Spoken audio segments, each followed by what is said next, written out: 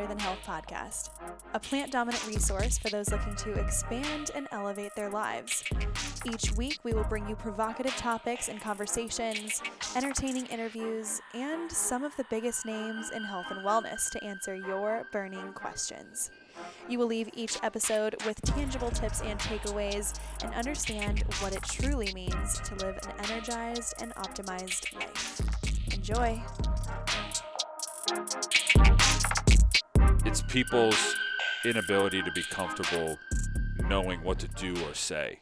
And it's almost as if we've gotten to a place where looking at somebody and saying, I'm sorry you have to go through this, isn't enough. And it is enough. It's plenty. Thank you for listening to this week's episode of Hotter Than Health. I'm so pleased to have you here with me. If this is your first episode of Hotter Than Health, you're just checking it out for the first time, make sure you're checking out some of our nutrition and wellness Q&As. We've got a ton going on the podcast. You can find something about anything, whether it is gut health, hormones, whether it is syncing up your cycle with your workouts, a plant-dominant lifestyle. We talk about sex, we talk about relationships, therapy. We go everywhere on this podcast, so deep dive in. Hopefully this episode is going to resonate in some way, and if not, you'll just appreciate the humility and the versatility of our guest today. Again, much appreciation. If you are new and you have not quite gotten the chance to review the podcast, every week we are picking and selecting one winner to receive a Hotter Than Health tote bag. You can check it out on Instagram, on the Hotter Than Health podcast Instagram. But we did just come out with totes, and they are sick. They're perfect size for the farmer's market. They're great for anytime you're going to a coffee shop and you just want to put your, a water bottle, keys, phone, wallet, and laptop in your bag. It's the best. I absolutely love it. I use it all the time. I actually need to wash it. But every week I go into the iTunes reviews for the podcast, and I get one person who has entered a review, and I send them a tote bag. If you want that to be you, just mention your favorite part of today's episode, mentioning the word thyroid, mentioning anything that has to do specifically with this podcast in this episode, so that I know it was you, and then listen to the next week, see if you won. Cool. Wow. I don't often, I'm trying to think of how I say this, because, and I'm trying to keep this as raw and unfiltered as possible. This episode goes there. You have heard me get vulnerable on other episodes. You know that I, especially based on where I am in my cycle, that I can be emotional, but it's always impactful and it's always constructive. But this episode hits so close to home because this is someone who I connected with actually through thyroid cancer. And if you're new to the podcast, I've mentioned this on previous episodes that my mom passed 4 years ago from thyroid cancer, anaplastic thyroid cancer. And it was fast and hard and traumatic, and it's very much still a part of my life every day, and the recovery is ongoing. However, that is not my story. My story is experiencing someone else living with thyroid cancer, and today we get to talk with Chris Vasami on what it's like living with cancer. So who is Chris Vasami? Chris Vasami is based in Charlotte. He is actually a hitting coach. He helps baseball and softball athletes maximize their movement and power. He's 37 years old. He has thyroid cancer, and he still finds a way to bring so much strength and stoicism and patience and this beautiful combination of masculinity and emotional femininity into his life. You show up, you meet this guy, and you think there's no way. He is the pillar of strength and masculinity and full on strength. That's the only word that comes to mind when I think of Chris. We had a really deep profound conversation about his experience with diagnosis, how it is affecting his life with his wife and his children, how he stays strong and moves forward and continues to strive for excellence and progress in his day-to-day life. I think that when you listen to this man, you will not think this is a sick person. You will not think anything other than, wow, I'm motivated. I want to do better. I want to practice more gratitude. That is something that Chris instills into every single conversation. We met through a family friend, and I had the honor of hearing him speak publicly. And he's like a more relaxed Tony Robbins, if you can imagine it. And I think you absolutely will love this episode. We talk about supplements, we talk about salt, we talk about thyroid cancer, we talk about sex, we talk about hormones. And I'll say it until I'm blue in the face. We just go everywhere here. It gets emotional. It is inspirational. You'll feel motivated at the end. And without further ado, let me introduce to you my friend, Chris Vasami. Welcome to the podcast. You know, one of the questions that somebody, I asked a couple people at the gym, asked me some questions, throw some questions out. And one of the questions they asked was, what are some things that people shouldn't say or do with people who are newly, sick or diagnosed or whatever it is. And honestly, like one of the worst things that ever happened was, people were coming up to my wife telling them about friends that they had who had thyroid cancer, and they were back to work in 6 weeks and they were back to this. So like it was unrealistic expectations. Like trying to make you feel better, but you don't know my situation. Right. Yeah. And so because of that, after 6 months, I wasn't better. I was actually worse and getting worse and leading to another totally different diagnosis and a whole nother surgery coming, and so things like that. Okay. I had to already hit play because that was just we had to hear that. That was good. But also I have that written down because whenever Mom was sick, people were like, you know what, thyroid cancer is like the number one cancer that you can beat. And I just kept saying, the one to fuck get. You. That's what everybody says. It's the one to get. Like if I could choose one. And I'm like, there's always an outlier. And even doctors do that. Yeah. And to their defense, they thought that was it in the very beginning. Yeah. Why wouldn't it be? You're healthy, 30-something-year-old, athlete with a healthy lifestyle. All right. So, Chris. Yes. We're in your office. We're in Charlotte. This is only the second time we've met in person. Yeah. But I do feel like we have a soul connection that we have able to kind of go deep quickly. And I do think that that's it almost seems meditative. You know how you meditate time after time after time, hoping to get that deep subconscious, I don't know, nirvana feeling. And sometimes it just doesn't happen. And more times than not, it doesn't happen. But I feel like it's the same with relationships where surface, deep. Right. So I just want to say I appreciate you, and I'm really happy you're here. Yeah, no, thanks for coming. Thanks for having me. Of course. Also, okay, before we get started with questions, what was the Daily Stoic today? You can read off of it. Yeah, but I just want to see what it was because I didn't bring it with me. Yeah, no. Today was about living without restriction and how basically everything comes with a price.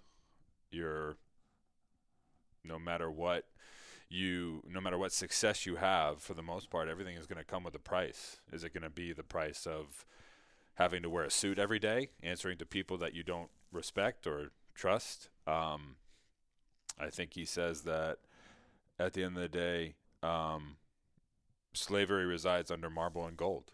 And so is the cost of your freedom, and for a lot of us, it's mental freedom. Is that worth what you would consider to be, rich and bountiful? I was actually thinking about that the other day. Someone was like, you know what? I really want to quit my 9-to-5. I want to be some kind of coach, or I want to be something. And I was like, I'm telling you, you will be your own employee. You will be hustling. You will be hustling behind a desk. You quit the 9-to-5. It does not mean that you can always work from a coffee shop or travel, and It doesn't increase your revenue immediately. It's just all of these little things. And so it is the grass greener situation. When you present yourself, you are an archetypal man. You show up as a really assertive presence and very male dominated character. So how did you grow up? Where are you from? What was your family dynamic like growing up? I grew up in Mamaroneck, New York, which is just outside New York City. I am one of four. I'm second.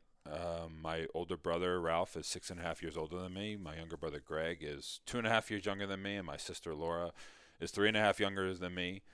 I'm a firm believer in birth order. Okay. I'm second born, and the dynamic, my brother being 6.5 years older than me, my sister being the baby and the only girl, she's, kind of in a league of her own. Yeah, on her own. And so if you kind of break it down, it's 3 boys and then a girl. And so I like to joke with people that I am the typical second child. I own my own business. I have tattoos, and the only person I could probably work for is my dad, and he won't hire me. So, so I just love all that aspect of it. And the older I get and the more I dive into it, and the more I start to realize, those dynamics and those unconscious years of development are just, they really do set you up They really for the do. rest of your life. So grew up there, loved baseball my whole life, loved sports my whole life, loved learning my whole life, and being able to grow up in that environment where you can have a small town feel once in a while, but then you're 30 minutes from New York City. You're just open to a lot of things. I was an All-American baseball player in high school, and then started out at Notre Dame. Ended up transferring to Elon University, where I got drafted and played 6 years of professional baseball. All the while, when I was a sophomore in college, the last game of the year, I was in a collision at first base, and I blew my left shoulder out. Ended up having surgery on the end of July. And so when I got home in the beginning of June, my mom was like, look, you need to get a job. And by that time, all the internships had already started. So I ran to the computer and did some old-fashioned clip art and put together a flyer and put it up around town. And that's how Vasami training started. And it was just one of those things that Vasami training was running parallel to my professional career.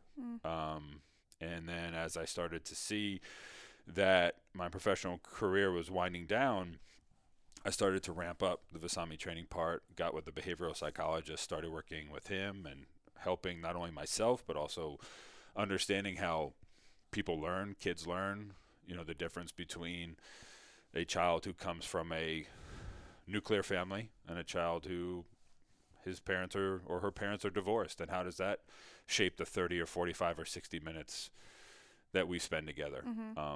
And so I've loved it, and I love teaching, and I love being of service and collaboration. And so have you always been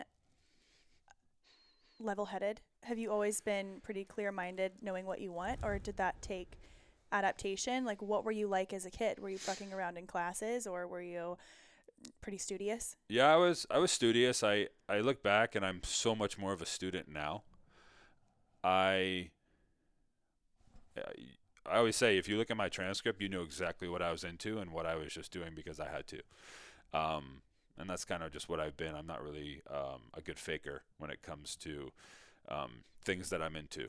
I was listening to actually your podcast this morning, and you were talking about the aspect of, well, I'm all in or I'm not, and this is just what I am, and it's not that I'm all in, but it's just a matter of understanding. I think I've always had a deep intuition that you only get so much energy, and so you can't waste it on things that you're not into and things that aren't going to somehow help you along the way. Yeah.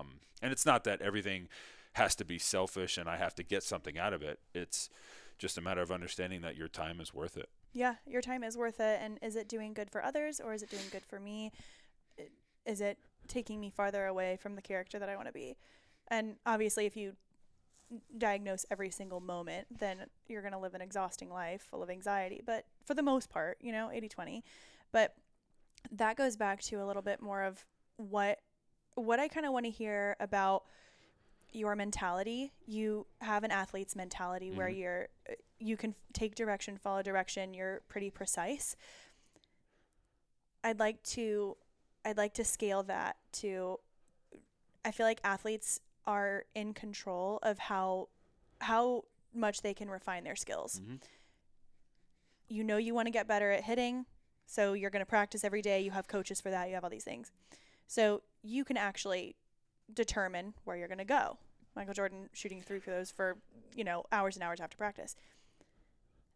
I'd like to pivot the conversation a little to when you got diagnosed with thyroid cancer. And can you tell us about the day that happened? And then we can move into how it's affected your ability to use your skills that you've cultivated. Yeah. January 5th, 2017 is the day that I got the phone call, and ironically, I was at the gym working out. And if you go back to September of 16, that's when things really started. And my wife was getting ready to leave for a bachelorette weekend. And I just woke up and I had this empty feeling in my stomach, like I didn't want her to leave. And that was not categorically me at all. That was a very weird characteristic for me to feel like something was going to be missing and I was like empty. And so wow. She was like, she's like, this will be fine, babe. Like, don't worry. And I'll be back in a couple days. She thought you were just going to miss her kind of thing, you yeah. know? And so at the same time, two of my best friends live down in Miami. So I hit them up and I was like, hey, can I come down for the weekend? Paige is away. They were like, yeah, come down.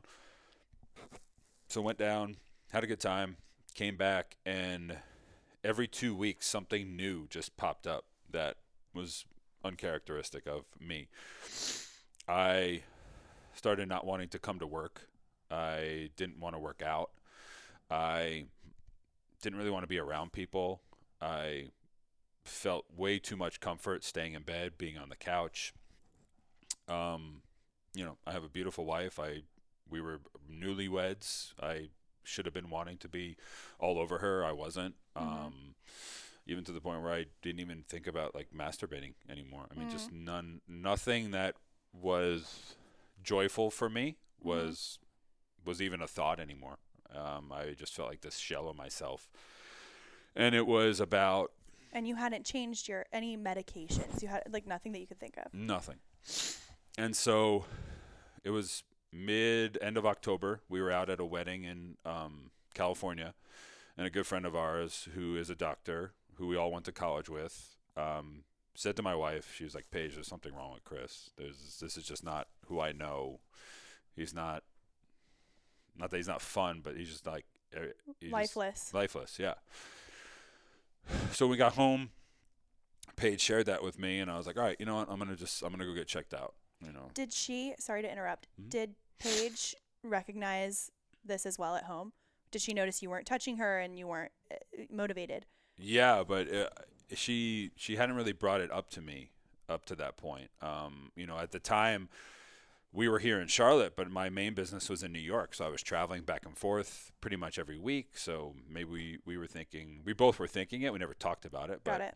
We were thinking, is this a symptom of just traveling too much and being exhausted and living here and working there? And so we just didn't really talk about that much.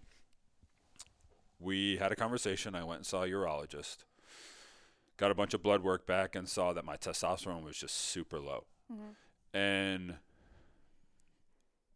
when the doctor said to me, hey, I want to give you these synthetic pellets, which when I went home and did my research, the number one side effect is infertility. The average age of the man who takes these synthetic pellets are 60 plus. I'm sitting here, I'm 31 years old at the time. So nothing felt right. Like athlete, you have muscles, you have had raging testosterone your whole life. Right. Nothing felt good about it at all. I went and saw another urologist in Charlotte. Then I finally said to myself, I go to New York every week. Let me take advantage of, New York doctors and my network in New York. And so I finally saw a doctor up there. This is probably right around Thanksgiving now. And he started to have an understanding of maybe helping me understand why I could have low testosterone. And we started some treatment and started to feel a little bit better. But my family has a history of thyroid issues, all women. And so it was recommended to me to go see an endocrinologist. So I went and saw an endocrinologist on December 13th, met with her. She was the first doctor throughout this whole period to put her hands on me. She felt a giant lump in my neck. She said, "Do you mind if I do an ultrasound?" I said, "Sure." Laid down. She saw 5 tumors that day, just right there on the ultrasound. 2 weeks later, in between Christmas and New Year's, I'm getting a biopsy done. And I remember leaving the biopsy. My dad was with me, and we walked out, and I was like, "Dad, I have cancer." And he was like, "What do you mean? No, you're fine. Just trying to be a parent." But I just knew, like, all the things up to that point I should not have been doing. And so I knew, but it was just a matter of waiting for the phone call. And January 5th, I got the phone call, and that's when the next 5 years started. Yeah. It's almost as if sometimes I don't even know what life was like before that. Yeah. But also being someone who's so present, you're so dedicated to it now. So you were diagnosed with thyroid cancer, and it's less about the stage than it is the type, right? So can you, because there might be listeners out there who experience this in their future with their parents now, what kind were you diagnosed with? So I was originally diagnosed with what's called papillary carcinoma, which is the one that pretty much everybody gets. And that's the one that not everyone gets, but if you get thyroid cancer, it's the most common thyroid cancer. Right. Yeah. And the way that they describe it is, we're going to have surgery. We'll take your thyroid out. You'll do radioactive iodine. And in 6 months, you should be good to go. So I went in. I had surgery. And the doctor, my surgeon up in New York, and most doctors do this, but when they go in for surgery, they take their thyroid out. And then they always go one past the cleanest lymph node that they see. Just make sure nothing has metastasized. To get their margins. Right. When he went to go past, he saw a cluster down in the lower part of my thyroid bed on the left side. So he took that out as well. He was super happy about the surgery. And a couple weeks later, I see my doctor, and I think it was May, right around Memorial Day, I did the radioactive iodine, and you're isolated for 4 or 5 days. And what I started to notice was I was not getting better at all. I just kept getting worse. Like your moods and your energy were getting worse? My mood, my energy, just that was all getting worse. I couldn't snap out of it. I could barely stay awake, even just sitting up and talking to somebody. Yeah. And as I tried to press my doctor for some answers in terms of understanding, I'm on these medicines now for the rest of my life, and if they don't work, I don't work. I mean, it really is. That's the mindset that I've come to now. And she, almost as if she never had a patient like me before, so she didn't know how to handle my situation. And so we decided to part ways. And, for anybody listening, a perfect working thyroid on a, they call it TSH, thyroid stimulating hormone, is between 0 and 4. And at the time of my surgery, I was at about a 3.5. So even though my thyroid was full of cancer, it was still working properly. And as time went on, I remember going for my radioactive iodine. And so what do is they try to deplete you of all your medicine, so that way when they give you the radioactive iodine, all the cells are just yearning for what you're feeding it, and so it soaks it up. So it absorbs it in. Right. Well, when I went, they gave me my first shot and then said, "Okay, go take a walk and then come back for your second shot." Well, when I came back for my second shot, they had taken blood work before my first shot. When I came back, they were like, "Oh, we're not going to give you the second shot because your TSH is already really high." And I was like, "Well, what is it?" And they're like, "Well, 27. Hello? And I was like, "Excuse me?" And they're like, you "Yeah." already knew that it should have been around 0 to 4. Yeah. And so the nurse says to me, "Yeah, we were actually wondering how you were actually walking in here." And I said, I don't know. And they're like, well, your doctor hasn't called you. And I said, no. And so that's when the fire alarm went off that, okay, things can happen very quickly and they can get bad really quick. So I go through my radioactive iodine, and as the summer progresses, getting into the fall, I'm getting worse and worse and worse. Now I'm starting to feel really sluggish, and I'm starting to get body fat in places that, like, Can you talk about that? Like, specifically, where were you? Is it like lower belly? Was it like behind your arms? yeah, it was lower belly. It was triceps, lower back, Yeah. and just feeling like my shirts didn't feel right. Nothing felt right. I was always uncomfortable. Yeah. And so my sister-in-law worked up at Brigham Women's Hospital up in Boston. She's like, look, we have a phenomenal endocrinologist up here. Why don't you guys come up? Mm-hmm.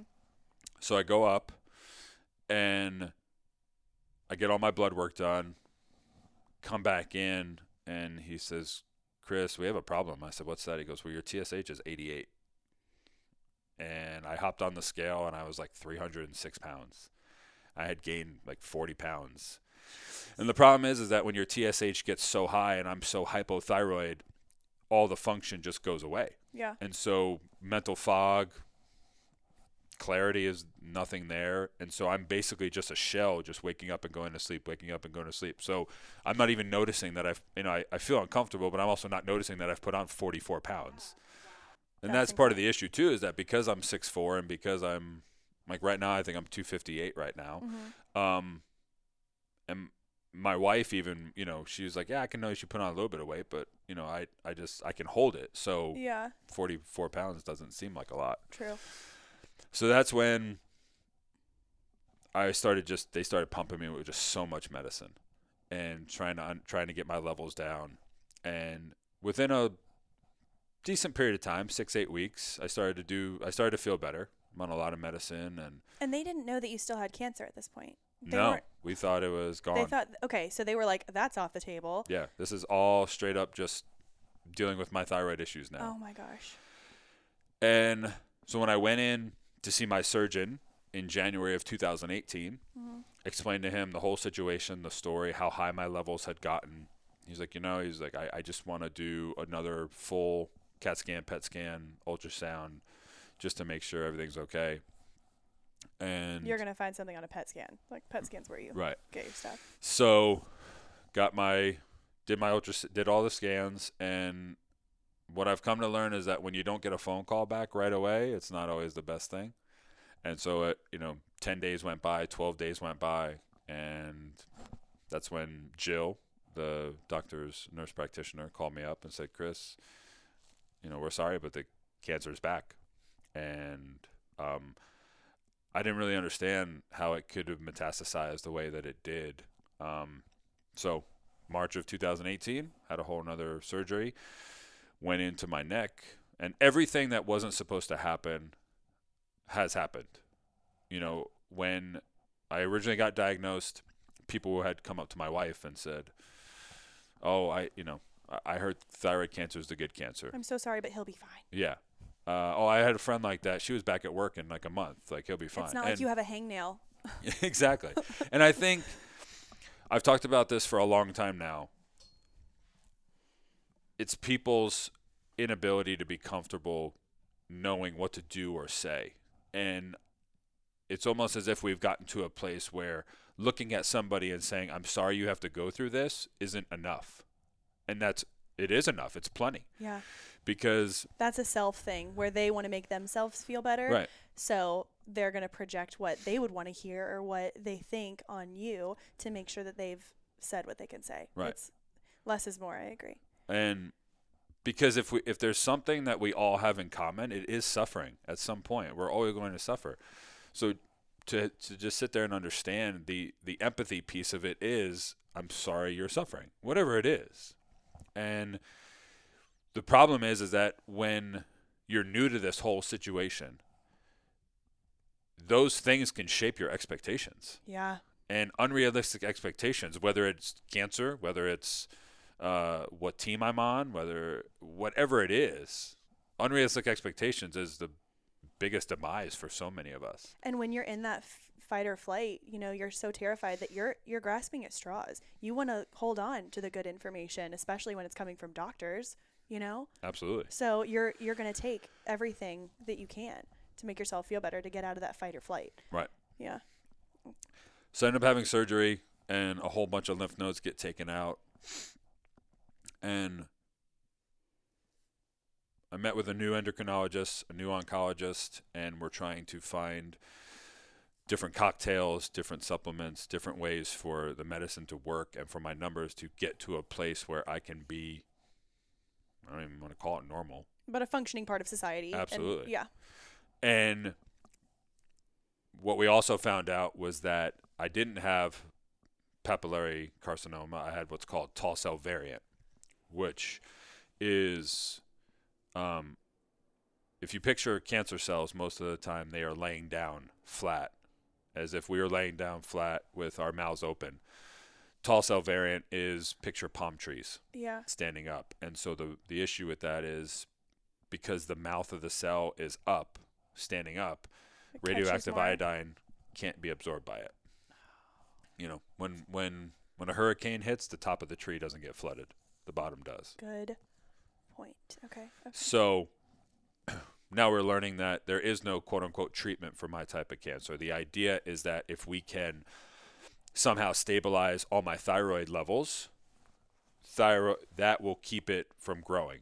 Okay. Essentially, the thyroid stimulating hormone, the higher my numbers got, the more fertilizer we put on those cancer cells. Okay. So the idea is that I don't really have a treatable cancer. I have a surgical diagnosis, which means if things just keep growing and I just keep having surgery. So the idea is that hopefully at some point one day we can be cancer dormant. Okay. So there is a potential to be cancer dormant. Okay. Mm-hmm. But that's not the same thing as remission. Or cancer free. Or cancer free. Right. Okay. What is it? I guess it could be different now. Mm-hmm. But when you say that to me, I was always waiting for someone to give an answer of typically this lasts for X amount of time and then we'll reevaluate, or then we'll do something, and then, hopefully you'll be in remission or cancer free then. What is it like to continue to have to tell people, hey, I'm not going to ever have the answer that you want or that's going to make you feel comfortable? Because you are the one who has to deal with the diagnosis, you and your closest family and friends. People age at different speeds, and the date on your license may not represent your inner biological clock at all. If you're looking for ways to extend your health span and slow down the aging process, the keys to health and longevity run in your blood. That is why Inside Tracker provides you with a personalized plan to boost your metabolism, reduce your stress, improve your sleep, and optimize your health for the long haul. Created by leading scientists in aging, genetics, and biometrics, Inside Tracker analyzes your blood, DNA, and fitness data tracking to identify where you're optimized and where you're not. I recently took an Inside Tracker DNA test. I didn't know exactly what kind of tools I was going to get back. People have always told me that I show up and I look like a runner. People may think, oh, long legs means you run long distances.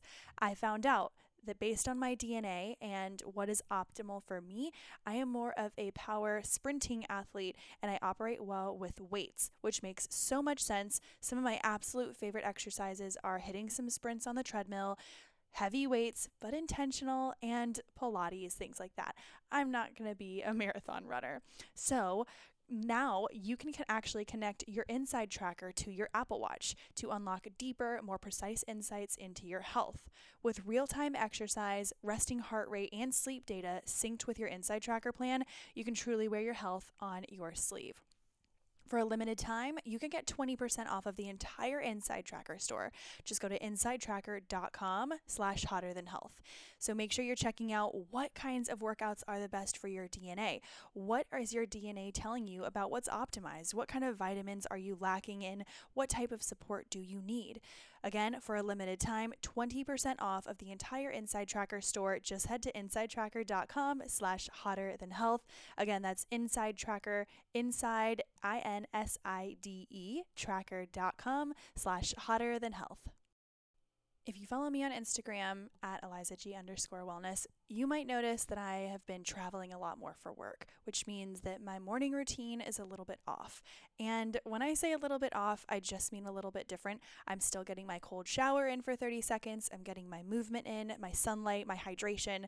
But what one thing is that has not changed at all is my greens powder. You all have heard me talk about this before, the Organifi Greens Juice. This is my absolute favorite nutrition recommended, dietitian recommended green juice powder. I mix it in with 32 ounces of water every single morning. I actually cut the portion in half, which is so much more optimal for me personally. I just prefer the taste, but I've noticed that when I do have my greens powder in the morning, it basically just kickstarts my digestion.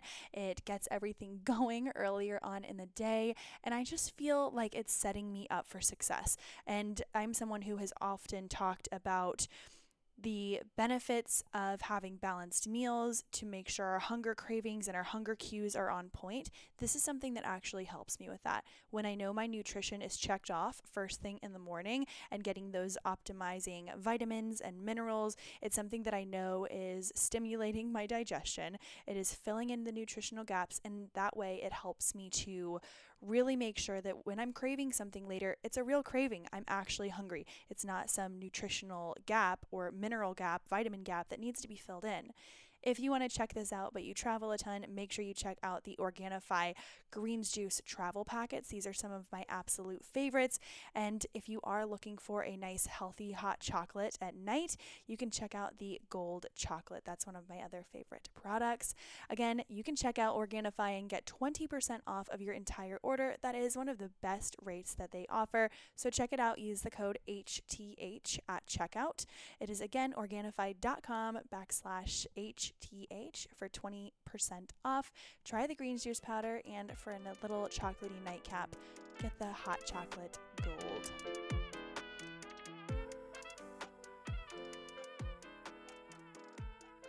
So I'll answer that by saying this. Okay.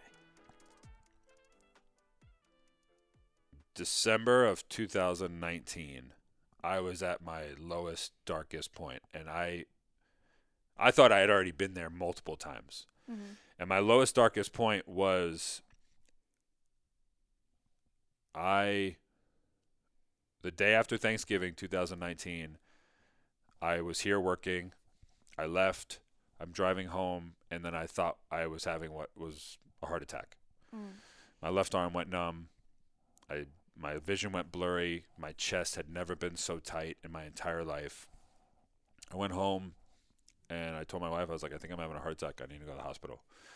Go to the hospital, and my TSH had spiked all the way up to 99.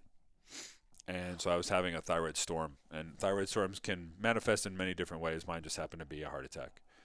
So it was a heart attack? Heart attack symptoms. Okay, yeah. Okay. And it's basically your body's way of just going and getting help. And the problem is that up until that point, my symptoms had always been very physical: exhaustion, energy, inflammation, joint pain, not wanting to get out of bed. But the problem is that this time it was all mental. And it was the first time that I had really gotten a deep, dark look into what hormonal imbalance can do to a person. Wow. And how you can be so chemically fucked up.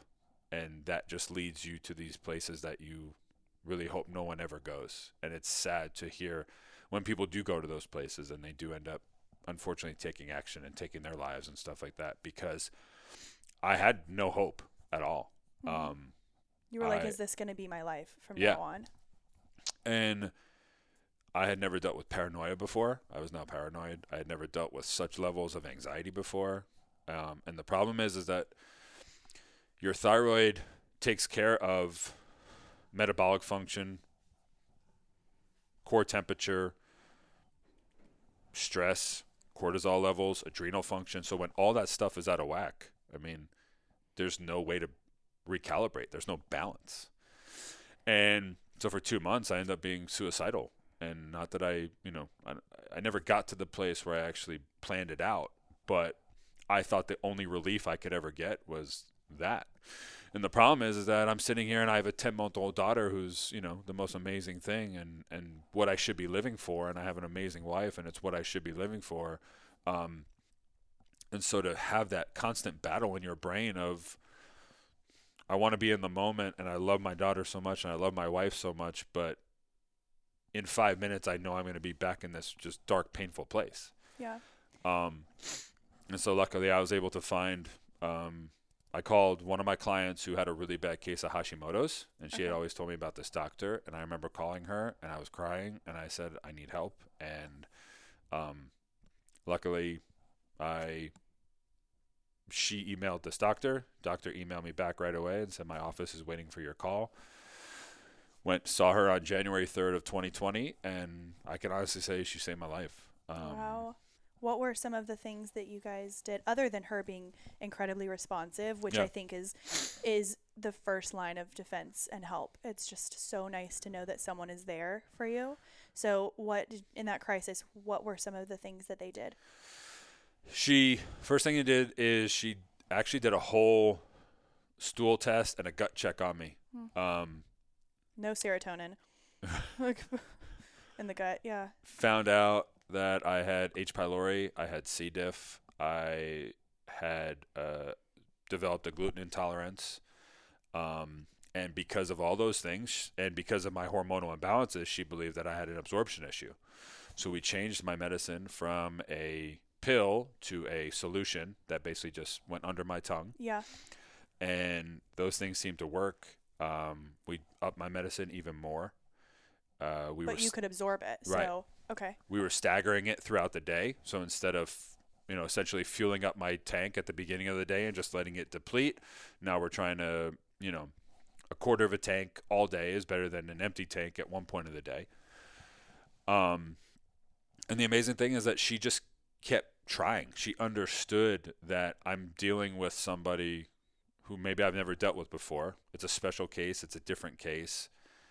And she also took into account that I did have the athlete background and that I had also gotten to the place where I had already been the victim. I spent, almost 2 years as the victim and waiting for science to happen and waiting for things to happen. And so she knew that I was in a place where I would do anything that I need to do and I will take care of everything that's in my control. Like, I just need a plan. I need a process. Yes. Let's figure it out. And slowly things started to work better. And about 6 months later, when I actually was more balanced, I was able to actually take a step back. And I remember being on a walk one day. I was by myself and I took this step back and I literally just sat down on the side of the road and started crying because it was the first time that I'd actually been able to take it all in, what had just happened to me for those 6 months. Yeah. And understanding that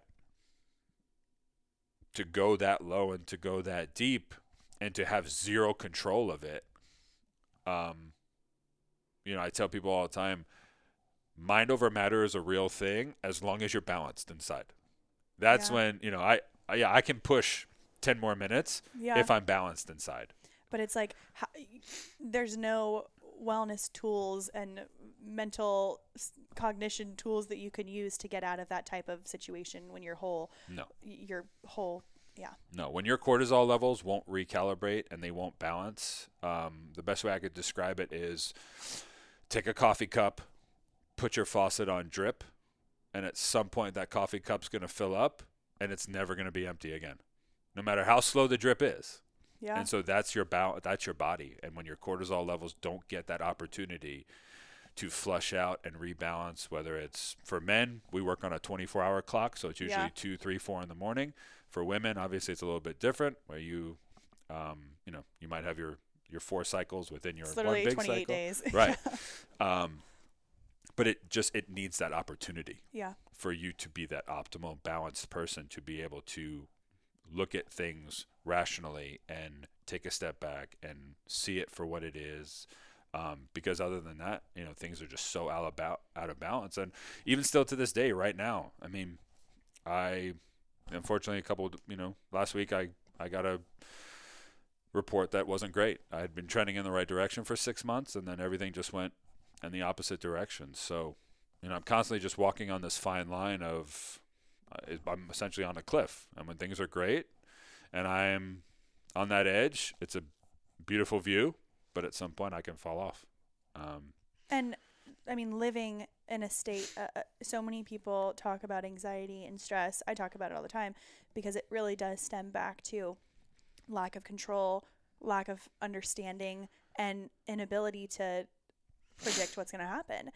And when you live in that constant state, whether it's from a situation like yours where you are literally waiting for the other shoe to drop, or you're hyper aware to different situations, and that could have come from trauma in your childhood, Yeah. So how are you able to live a daily life with gratitude and with stoicism and just a level head, knowing that at any day you could get a different kind of phone call that could change the trajectory of everything?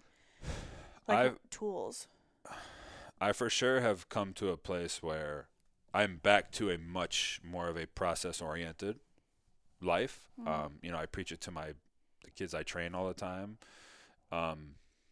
If you are focused on the 1, 2, or 3 things that make you be successful, it's really hard to not be successful. It's really hard to allow the negative stuff to come in. You're going to have a bad day. That's the law of averages. I just know that there are just certain non-negotiables for myself. Let's talk about that. What are those? 6 days a week, I have to work out. Your workouts are gnarly.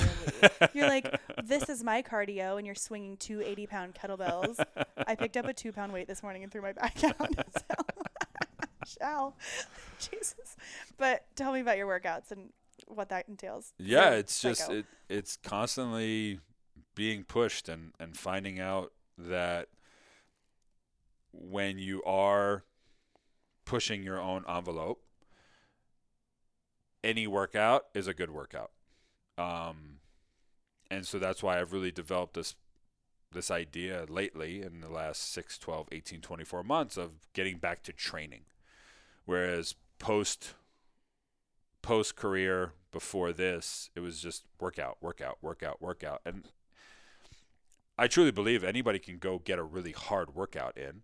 I can go throw up and, I can tell you to do 1,000 burpees, and you're going to be like, that was insane. Yeah, but it's not strategic. That's a great strategic. workout, but it's not strategic. It's not leading to someplace.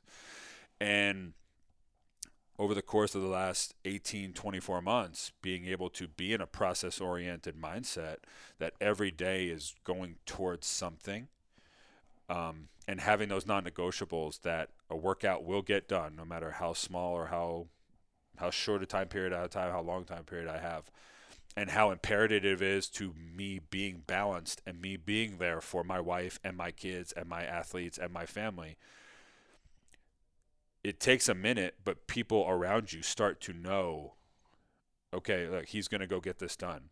And there have been plenty of times where I'm at my in-laws, or I'm at my family's house, or I have family in town that like 4:30, 4:45, 5 in the morning, I'm out the door. Yeah. It has to get done. And the peace that it brings me to be able to have that time, and knowing that because I got that small win, I know you're a James Clear fan, because I got that small win, what it does to set me up for the rest of that day and that week. It changes everything. And I notice the days that I don't start my day with a walk, with a stretch. It can be 2 minutes. It can be me getting to the gym and then coming back. Like, it's the dedication in that moment. It's that you set this. I tell my clients all the time, the confidence is going to come when you keep making these small commitments to yourself. And it could be 1 page in a book. It could, however it starts. Absolutely. So 6 days a week of your grueling, and you guys make sure you follow him on Instagram, Chris Vasami Training, or Chris Vasami? Just Chris Vasami. Okay, I'll obviously have you in the show notes and everything. But, okay, so there's obviously the training. What are some other non-negotiables? Because everyone in here always wants to hear about the supplements, the routines, the mindfulness, and I want to track back to the mindfulness as well. But I have to read 5-10 pages every day. And what I've come to learn to do is I wake up, and the first thing I do is I drink my pre-workout. And while I wait for my pre-workout to sink in, that's when I get my reading done. Okay, so you're like levitating by the end of your reading. There's just so much consciousness going on. Hyper consciousness. Yeah, whether it's, what I just read, or planning my workout, visualizing my workout, visualizing my day. That's the best. It's being centered in that moment. And understanding. I'm in a place now, and I said this to my doctor the other day, that I live this life of dichotomy, because on the outside and the things that I do have control of, I feel really good about what I'm doing. I feel really good about where I'm going. I've never been this strong. I wish I was this strong when I played. I wish I was this athlete when I played. I just turned 37, and I feel better now than I ever have, in terms of what I'm able to do and accomplish, and things I'm able to push. I feel like your clarity is so much stronger too. Yeah. But at the same time, on the inside, I'm sick. And people see me, and, you see me, and people see me at the gym. And the other day I just PR'd 365 pounds on bench press, and people see that. And so they just assume, like, you're better, you're fine, you're good. And yes. The issue is that I'm not good, I'm not fine, I am sick. And it's not a identity thing. It's a fact. I'm a realist. And the issue with that is, because I'm not complaining, and because I'm not talking about all the things that I deal with negatively on a daily basis, people get this idea that you're good, you're fine, you're good to go. Everything must be working. Because you don't identify with your disease. Right. It's a part of you, but it isn't you. Yeah. Being the victim did not help. It never helps. It will never help. You can be understanding and be aware of your circumstances, but that is very different than being a victim. But here's what I'll say. We were talking about this on the phone the other day, that some people, and I fall into this category, have to cultivate self-awareness in situations. It took me 4 years of being numb and anxious to look back and say, holy shit, you have been numb and anxious in a shell of yourself. And then start to utilize the tools that you were fake using for the past 4 years.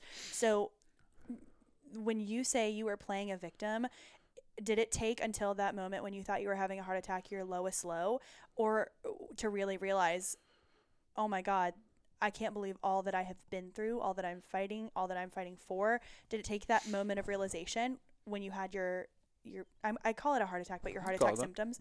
Yeah. Absolutely. And so from that moment forward, you were like, I'm not playing the victim anymore. Yeah. Yeah, because my body is going to do whatever it wants to do. I mean, I'm beholden to these medicines for the rest of my life. Yeah. It's just the way it is. And if my body absorbs it, I'm good. And if my body doesn't absorb it, I'm not good.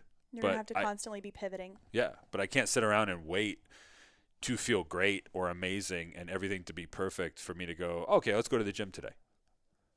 I can't do that. That's like someone saying, I have to lose weight before I go to the gym, or I have to get fit before I go to the gym, or I have to feel ready to take this leap of some sort. Absolutely. And I want to talk to you a little bit about what you touched on before. You don't look sick. You really don't. I mean, when I first met you, I was like, they said this was Christmas on me, but I don't think that's him, because this guy's fit and he's coming to speak to our class and all of these things. Do people ever say, no, you're not? Like, do people ever really not believe you? Or is it that you don't really tell people until it becomes necessary? It's a both. For the people who have been with me on this journey and have seen the ups and downs and the highs and lows, they can appreciate it. For the people who are just learning, they are going to have a certain idea in their mind what cancer looks like, sick looks like, thyroid disease looks like. And I want to be able to show people that when you do take control of the things that you can, your quality of life can go up, even with the circumstances being what they are. Yeah. And I do live my life every 6 to 8 weeks because that's how often I get my blood work done, and we check my levels and we see if things are which way they're trending. It's really that simple to say. But you have the depth of someone who you put the intention into things the way that someone would if they knew they were never going to get sick a day in their life. You know what I mean? Mm-hmm. You're fully integrated into your business and growing your business. You are a fully present father and husband, and you want to establish deep connections with people. I feel like a lot of people who almost were living the 6 to 8 week journey that you are, they'd be buying tickets to Ibiza. They'd be kind of living willy-nilly and then starting over every 6 to 8 weeks, you know? There's two major things that have come out of this for me. The first thing is that every day that you wake up, that is a day of hope. And for people who don't get the choice of getting out of bed, for people who, sadly, like your mom, don't get the choice to even open their eyes, to be able to get out of bed and do what I do, and that is my ode to them. You can take your time. People ask me all the time, how do you do it? And my wife and my daughters and those people who don't get the choice anymore. It would be selfish and reckless of me to be able to get out of bed and waste a day. And the other thing that's come out of this is I've always loved people and I've always loved being connected to people, but this has just brought that to a whole new level. Yeah.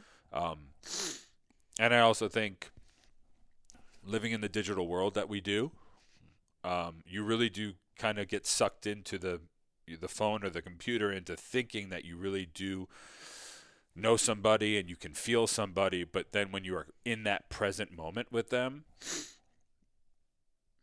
that just gets heightened to a whole new level. People ask why I don't do YouTube or why I don't do these things. I'm like, you don't get it. It's the connection. Yeah. And I could talk to someone for 1 hour once in my life on a podcast interview, but I'm like, dude, we had the best connection. Yeah. It fires you up. Yeah. But it took something like this to make you realize that you don't just have to have that with family or right. your daughters or your wife. And I do want to ask about that. You now have 3 women yeah. who have your heart. You've got 2 daughters who are, how old are they now? 3 and 19 months. 3 and 19 months. And he has pictures all over the office and they are precious. Thanks. They're precious. What are their names? Lainey is 3 and Georgia is 19 months. Ugh, angels. They're so sweet. And like 6'4" dad is just a jungle gym. And you gotta be there for them. You gotta. Yeah. I'm sorry. I'm assuming that they don't understand yet. No. Or they don't know yet. But No. you've always been there. So, and you've always been energized, whether it was faking it or really feeling it that day. But you touched on this in the beginning, and this is for anyone who's listening who is currently with someone who has been diagnosed or is starting to notice things or is just in a part of their relationship where they're noticing a slump in the sexuality, in the connection, in the energy, anything like that. What was it like for your ego to not have that passion in your relationship? And are you able to talk about that now? You are able to talk about it now openly, but what was it like at the time so that you can almost personify it for someone who could be going through it? It all comes down to communication. Mm-hmm. It can be verbal communication or the nonverbal communication. it's interesting because men and women they're wired so differently. And I remember I read this book before I had Lainey called Strong Fathers Raise Strong Daughters. And in the book, they talk about an experiment that they did, an observation that they did. And it was a father and a son sitting on the couch watching TV together for 3 hours. And afterwards, after the father and son didn't say a word to each other the whole time, the person running the experiment said, on a scale of 1 to 10, how quality of a time did you just spend? And they both were like, that was amazing. That was amazing quality time. They then did the same thing with the father and the daughter. I would be like, he's pissed at me. They watched TV together, right? Didn't say a word to each other. Afterwards, Dad, how was it? That was great. Daughter, how was it? My dad doesn't love me.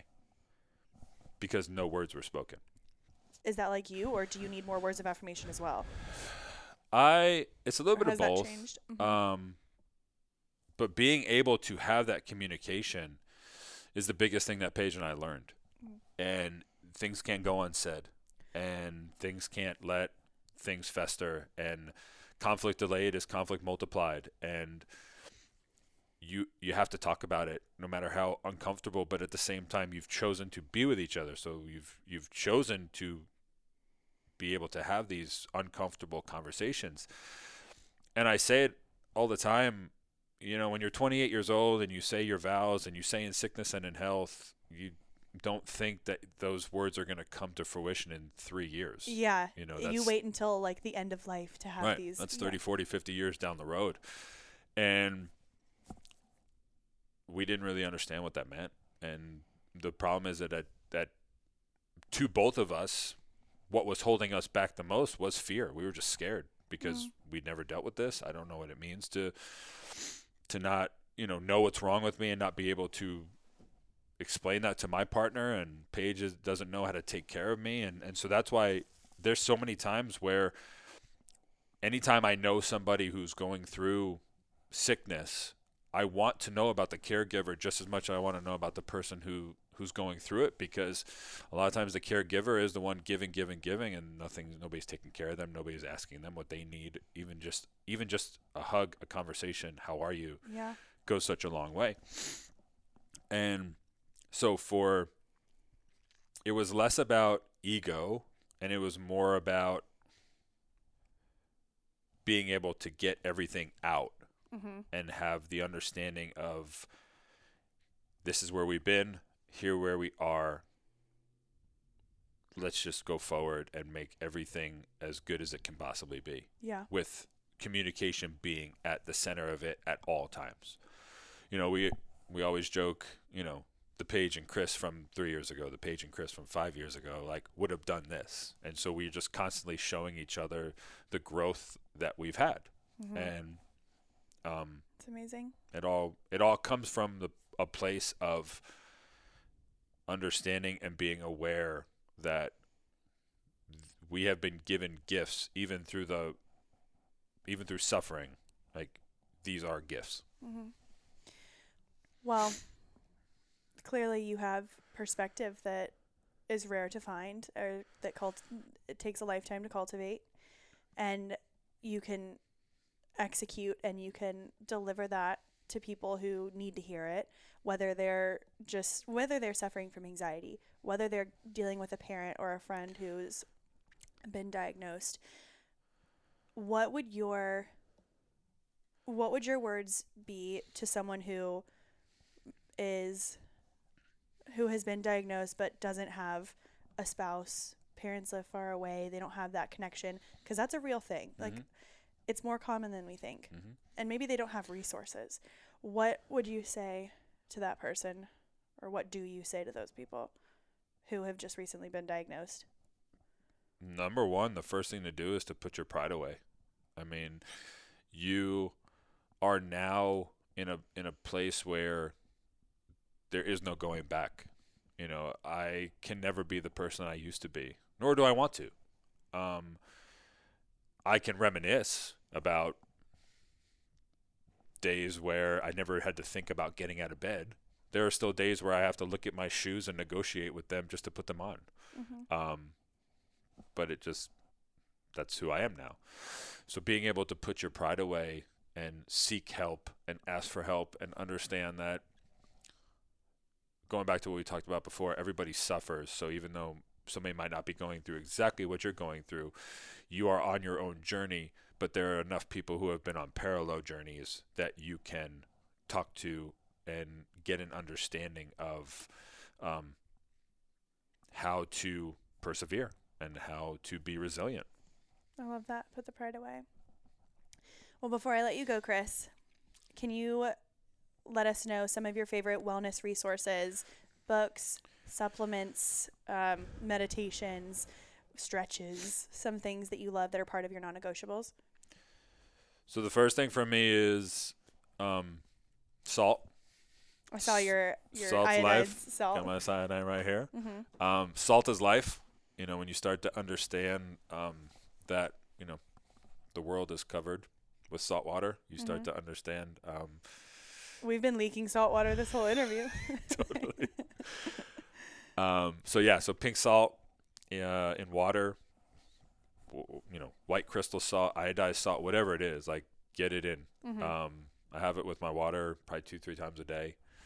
I am a huge fan of vitamin D. Mm-hmm. I take a prebiotic and a probiotic every day because gut health is just so important.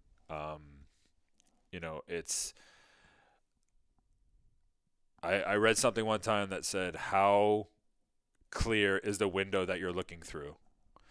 And the way to understand that is if you were standing in your house and you were looking out the front window, if it was clear, you could see everything. Mm-hmm. And if it wasn't clear, all you could see was the dirtiness in front of you. Mm. And so how often are you cleaning that window? Genius. And so whether that's, in your mind, whether that's in your heart, whether that's literally in your gut, your bowels. Right. These are things that have to be taken account of. Mm-hmm. And I like to call it inventory. How often are you taking inventory? People they don't have the awareness. And I think sometimes they just don't want to admit that, I have a problem. There's something wrong. Mm-hmm. It's okay to be a fool at something. Yeah. We all were fools at something at some Especially if you point. think you're a pro. Yeah. I literally had to be helped off of the floor this morning by Right. 2 fitness professionals in the first 90 seconds of a workout. We'll talk about that later. But you are just a wealth of knowledge. So salt, water, daily stoic, and the quotes that you live by. They're fantastic. I have my 4 Gs, I call them, and this is what I've, kind of established over these course of the last 5 years. It's my grind, my grit, my grace, and my gratitude. And every day is a grind. I believe in grit. I believe that there are just times where you're going to want it more than somebody else, or you're going to want it more than the person you were yesterday. And if grit wasn't real, there wouldn't be books written about it. Mm-hmm. It's a skill that can be worked on. It can be practiced.